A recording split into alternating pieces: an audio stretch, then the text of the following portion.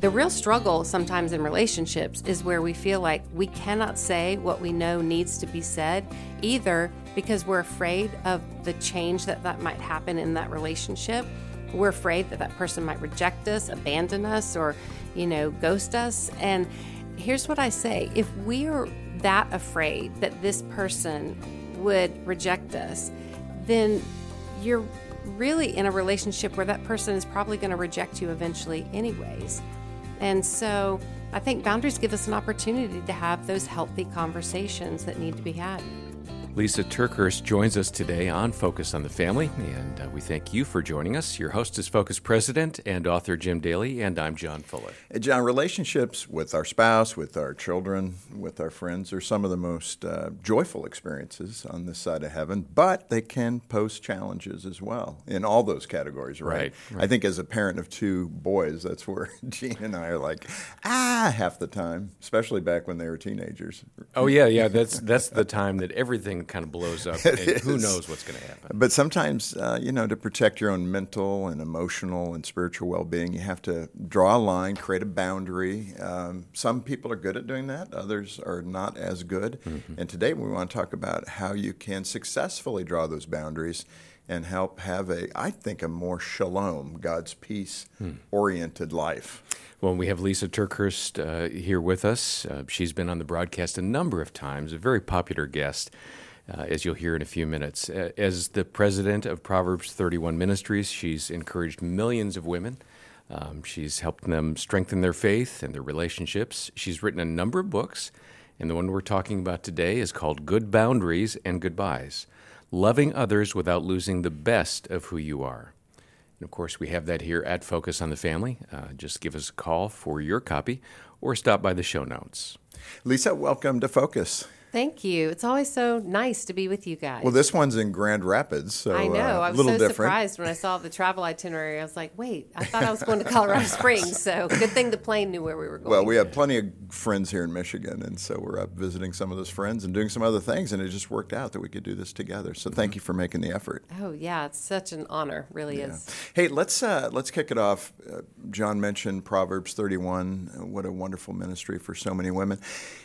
This area of boundaries, when you look at it, I don't mean to make a gender distinction here, but I think women, I guess, have such a desire to help those around them in significant ways that boundaries can be very difficult and feel kind of counter-spiritual maybe in some way, that if I'm not doing everything, if I'm not killing myself by helping others, then I'm not living up to the expectation I have for myself. Speak to that and what women tell you through Proverbs 31. Yeah, well, I'll speak just on my own behalf of my struggle with boundaries. I didn't write this book from the point of like, I'm so good at boundaries. I wrote it from my point of struggle and recognizing that where there's chaos in relationships, there's usually a lack of boundaries. And I think the reason I personally struggled with boundaries is because I had a big question mark. Are boundaries actually biblical? Is God okay if we draw boundaries? Is it unkind? Is it unchristian? And I think if we don't have the biblical confidence that boundaries are okay, then we're always going to tiptoe around them and maybe avoid them. Plus, boundaries can be awkward. I think sometimes when people hear the word boundaries, they have a couple of different reactions, neither of which are good. One is, somebody did a boundary with me and really used it as punishment or control or manipulation, and that boundary just felt terrible. Or they say, I've tried boundaries and they just don't work for me.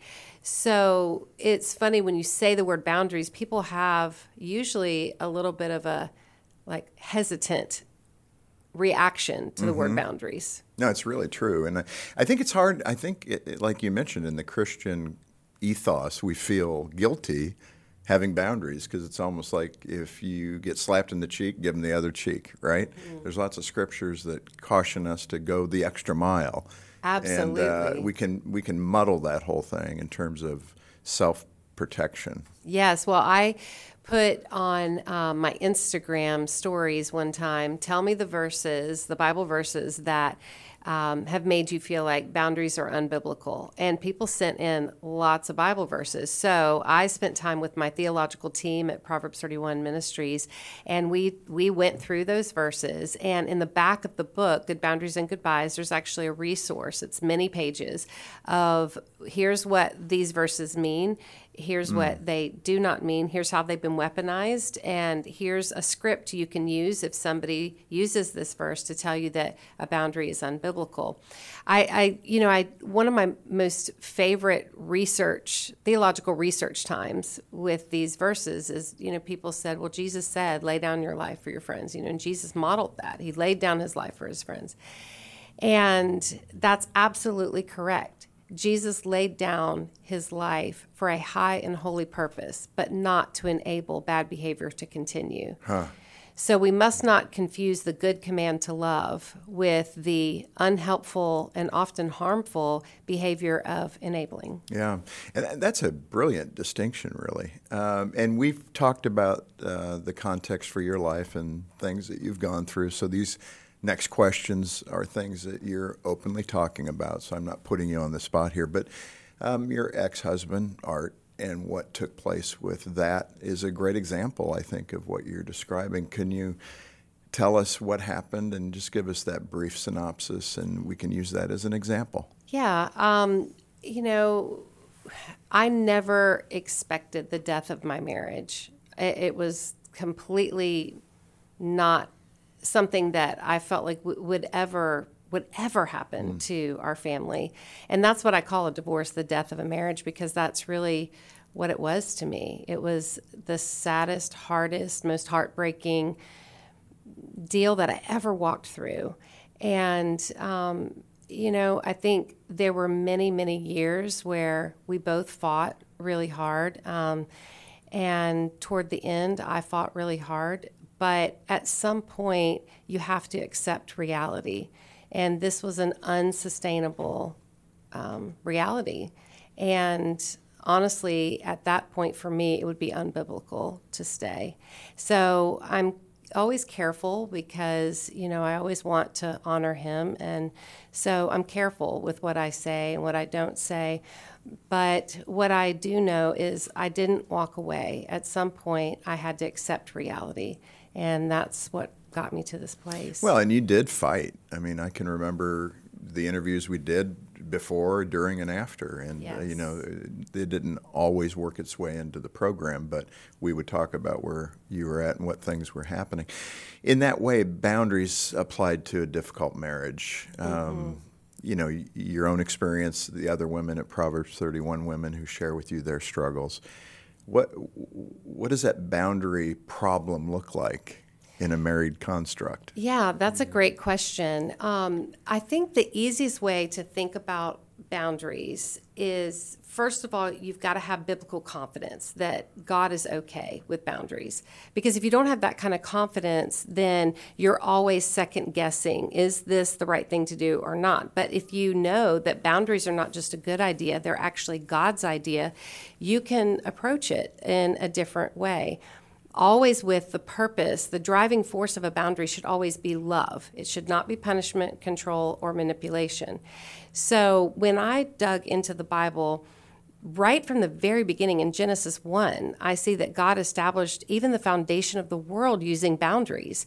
He separated the day and the night. He separated light and darkness. He separated the sea from the land. And, so we see these appropriate boundaries where one stops and another begins. But then I got to Genesis 2, and think of all the topics, all the subject matters that God could have chosen for his first recorded conversation with man. And God chose the topic of a boundary. And so in Genesis 2, we find God saying to Adam, you are free, which is important because boundaries are for the sake of defining where the freedom is. Boundaries are not for the sake of just becoming so restrictive that you box a relationship in where it can't grow and thrive. So God says you are free. So he's establishing the freedom. You're free to eat from any tree in the garden, but not the tree that's in the middle of the garden, the tree of the knowledge of good and evil, or you will die. And so, again, when you understand that God never intended the human heart to carry the weight of the knowledge of evil. God wasn't being overly restrictive. He was actually being protective. And so freedom and protection are both so important when we talk about boundaries. And especially in the beauty and the treasured nature of such an intimate relationship in a marriage, boundaries should be the way that you open up wonderful communication between you and your significant other, that this is what's okay and this is what's not okay. So sometimes when we think about boundaries, we think about this hard, awful conversation. And sometimes boundary conversations are really hard and awful. But sometimes they can be the way that you fight for the relationship, so you don't spend so much time fighting against each other. I think those boundary setting opportunities can be very manipulated. A person that feels wounded because my husband doesn't do such and such, or he always does such and such. It's not perhaps a biblical violation of the marriage. It's his temperament. It's his personality. You married him. But how do you discern what is a healthy boundary and what's an unhealthy boundary? I think it's so clouded. It really is. Okay, so I want us to think of two really important words: access and responsibility. And again, as I continued to study and look for examples of God drawing boundaries or indications that God is okay with boundaries, when I got to even the way God constructed or instructed the construction of the tabernacle, which eventually became the temple, certain people were allowed certain access to certain parts of the temple. It wasn't because those people were more valuable than the other people. It's that they were required a different level of responsibility. So by the time you get to the Holy of Holies, then only the high priest once a year had access to the Holy of Holies to make atonement for the people. But the high priest had to be perfectly cleansed and purified before he stepped into the Holy of Holies, or he would drop dead. And so the highest access required the highest responsibility and also had the highest consequence for a boundary violation. So I like to think of these two words, access and responsibility. To the level that we give someone access to us, and that's physically, financially, emotionally, relationally, spiritually, if we're giving level 10 access, then the person we're giving that access to needs to bring level 10 responsibility. Where a lot of us get in trouble is we're giving level 10 access. But if someone is unwilling or incapable of anything more than a level 3, the distance between those two is where you will find dysfunction, where you'll find chaos, and where there's chaos, there's usually a lack of boundaries. So here's an example of an unhealthy way to set a boundary. And this was my mistake, so I'm going to own this confession time, okay? That I would want this person to lift up their area of responsibility to match the level of access I'd given them so much. So I decided to put a boundary on them. And when you try to put a boundary on somebody, you're using external pressure to try to create an internal change. And we all know if that person is unwilling or incapable of making that change for themselves, you can create temporary behavior modification, but you're not going to really have them become more responsible with the access you've given them. And so instead of putting a boundary to try to force someone else to change on that person, we have to put a boundary around ourselves and be self-controlled enough to reduce the level of access down to the level of responsibility that that person is demonstrating. Now, you're not, there's so much here, Lisa, and I'm wondering, where does love fit into this picture? Kind of going back to what Jim was saying, because if I have a boundary and it gets transgressed, well, love says to overlook the transgression, or does it? Well, good question. God's really clear about what love is. And I think sometimes, like I said before, we confuse the good command to love with some bad behaviors of people-pleasing and, trying to enable someone or even step in and save them when we can be a friend, we can be a spouse, we can be a parent, but we cannot be the savior. And so, yes, the motivation for a boundary always has to be love, seeking the other person's highest good as they seek your highest good as well. So the motivation should be love. But part of love is good communication. Part of love is honesty. Part of love is being patient and kind. And if we allow so many boundary violations that it wears us down to the worst version of ourselves, then we'll be guilty of doing the exact opposite of what God's definition of love should be. Lisa, in the book you mentioned a comparison to Hallmark films, which I think is hilarious, and we probably need a little lightheartedness in the middle of this heaviness, but talk about the Hallmark movie and how it distorts things. Right. Well, I think we all have visions of how we want life to be, how we want relationships to be. And so, I talk about how sometimes at Christmas especially, I'll be watching one of these, wonderfully delightful, sometimes slightly cheesy movies, right?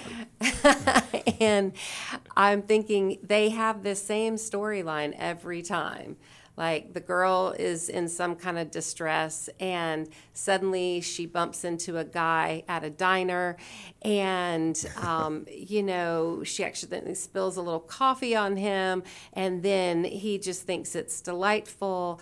And then she finds out he's a prince of a foreign land. And then, they fall in love and he whisks her away to the castle to live, happily ever after. Never worried about the shirt. Never worried about the shirt, right? But then I said, but this is how life often goes. She's working at a diner. She spills coffee on him. He gets so irate with her that he just says things that crush her heart. She goes home. She is still infuriated with him. Then something happens and he loses the ability to be the king of the kingdom again. And so she decides to save up her money, buy the castle. And, it's just, that's life, right? Life is messy and it's unpredictable and it's hard. Love and relationships are so wonderful until they're not. And I am the biggest proponent of marriage. I love marriage. I believe in marriage. I think marriage is the most precious connection between two people. So in writing this book, I'm not encouraging people to quickly, push their spouse away or ghost their parents or, run away from their responsibilities in any way. Boundaries are not to shove others away. They're to help hold us together. And really, it's so that we can open up communication and talk about things. One time I was having this counseling session, and the Christian counselor that I go to see, he watched me over and over and over say the word expectations, like expectations of this and unrealistic expectations and, all the stuff. And I used the word expectations like a lot in this one session. And finally he stopped me. He said, Lisa, I wonder if we might choose a different word than expectations, because expectations are really simmering resentments in disguise. What if we made the focus of our conversation our needs, where the other person has the option to meet those needs or not? An expectation implies you better do this or else, right?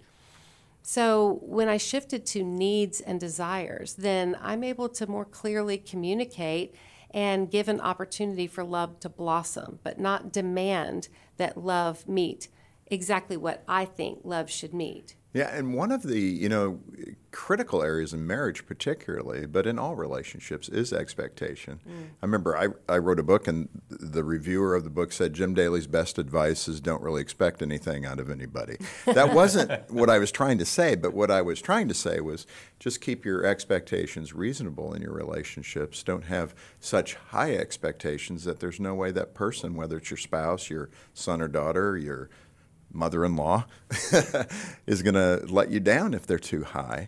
So how do we even establish in the boundaries context the healthy expectation? What does that even look like, and are we capable of doing that? Okay, well, I have another confession.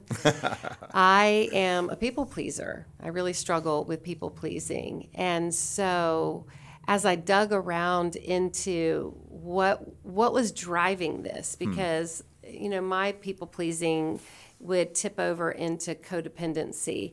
And a good definition of codependency is if you find yourself saying, I need you to be okay so I can be okay. So are you okay? So I can be okay? Okay? Yeah, exactly. And having this this thing in me that I want everyone else to be happy. So for me, I would rather sacrifice my needs, my desires, and all on the altar of keeping everyone else happy. But here was the real danger of that. When I pushed myself to really consider, why was I trying to keep everyone happy? It wasn't just to please everyone. I was keeping them happy because I was afraid if I didn't, they would take something from me that I felt I must have from them in order to be okay in the world. And when I got really honest, I wrote this in my journal. We will always desperately want from other people what we fear we will never get from God. And so my people pleasing wasn't necessarily to please the other person. It was actually because I wanted something from them. And I feared if I had healthy boundaries, appropriate boundaries, I feared that they would take that away from me. And then I wouldn't be okay in the world. And so the Lord really had to work on my heart.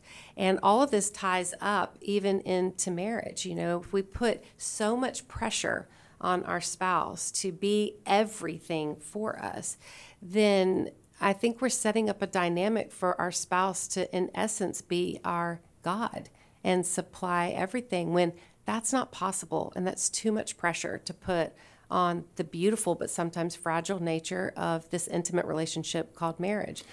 Those are such powerful observations. I'm sitting here a little bit stunned with everything that you've said, because there's such great wisdom in what you're saying. You know, just even in the dynamic of husband and wife and what that does, those expectations. You know, husbands tend to withdraw if we're not meeting your expectation, because that's part of a desire that we have.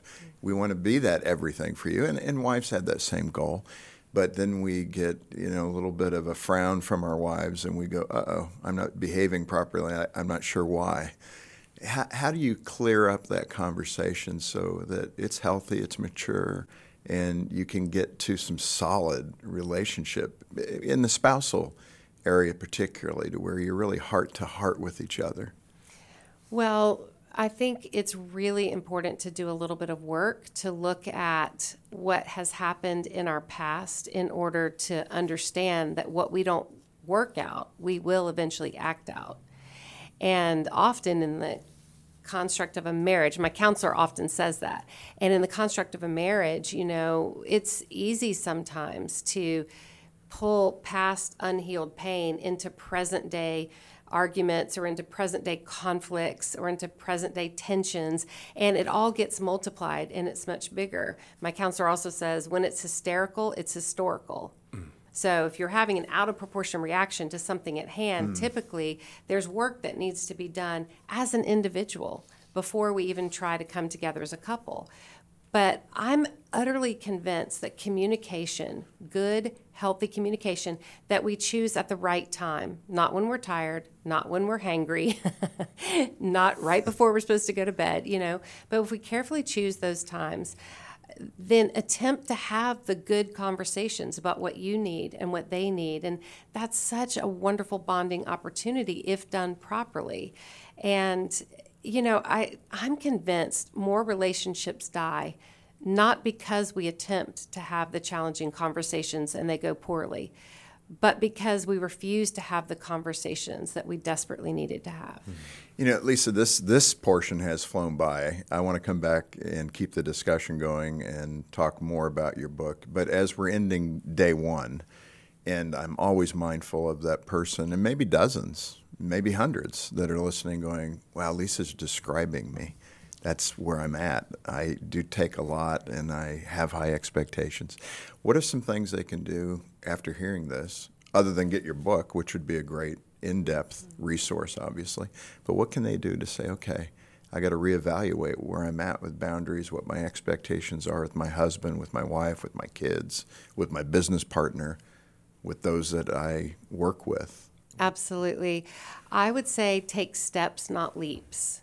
So don't listen to this conversation and suddenly think, oh, I've got to draw boundaries in all my relationships, you know. That's what would happen. But take a step, not a leap, and maybe identify one place in one relationship where there's some chaos, where you find yourself saying, oh, I just can't take it anymore, or oh, I'm just so worn out from this hard situation. So where there's chaos, there's usually a lack of a boundary. So identify that one place and ask God to help you know when would be a good time to have an appropriate conversation. And when you have the conversation, remember, you're not putting a boundary on that other person to try to control them or manipulate them or even punish them. You're putting a boundary in place so that you can remain self-controlled, so that you can love others well without losing the best of who you are. That is so good. Lisa, I hope people are feeling it and that they could see the deficit that they may have in this area. You know, we have caring Christian counselors at Focus that can help as well, so we want you to contact us. Focus on the Family is basically just a big help house, and we want to be there for you. You can call, and if necessary, we'll put you in touch with a counselor. Also a great resource, Lisa's book, and I hope you can support the ministry. Do ministry with us. Get the book through Focus on the Family. Send a gift of any amount, and we'll send you the book as our way of saying thank you for being part of the ministry. If you can't afford it, we'll get it into your hands. It's the content that matters, and we'll trust others will cover the cost of that. And right now, as we enter into the holiday seasons, we have a wonderful opportunity for you to give families hope. We would invite you to donate and help us extend the ministry and reach out to those who are experiencing a lot of family conflict and these kinds of issues that we've been talking about. They just get magnified at this time of year. So please donate as you can when you call 800, the letter A in the word family, 800-232-6459, or stop by the show notes for all the details. Lisa, again, thanks for being with us today. Let's come back and keep the discussion going. Sounds great. Thank you, Jim. And on behalf of Jim Daly and the entire team, thanks for joining us today for Focus on the Family. I'm John Fuller, inviting you back as we continue the conversation and once more help you and your family thrive in Christ.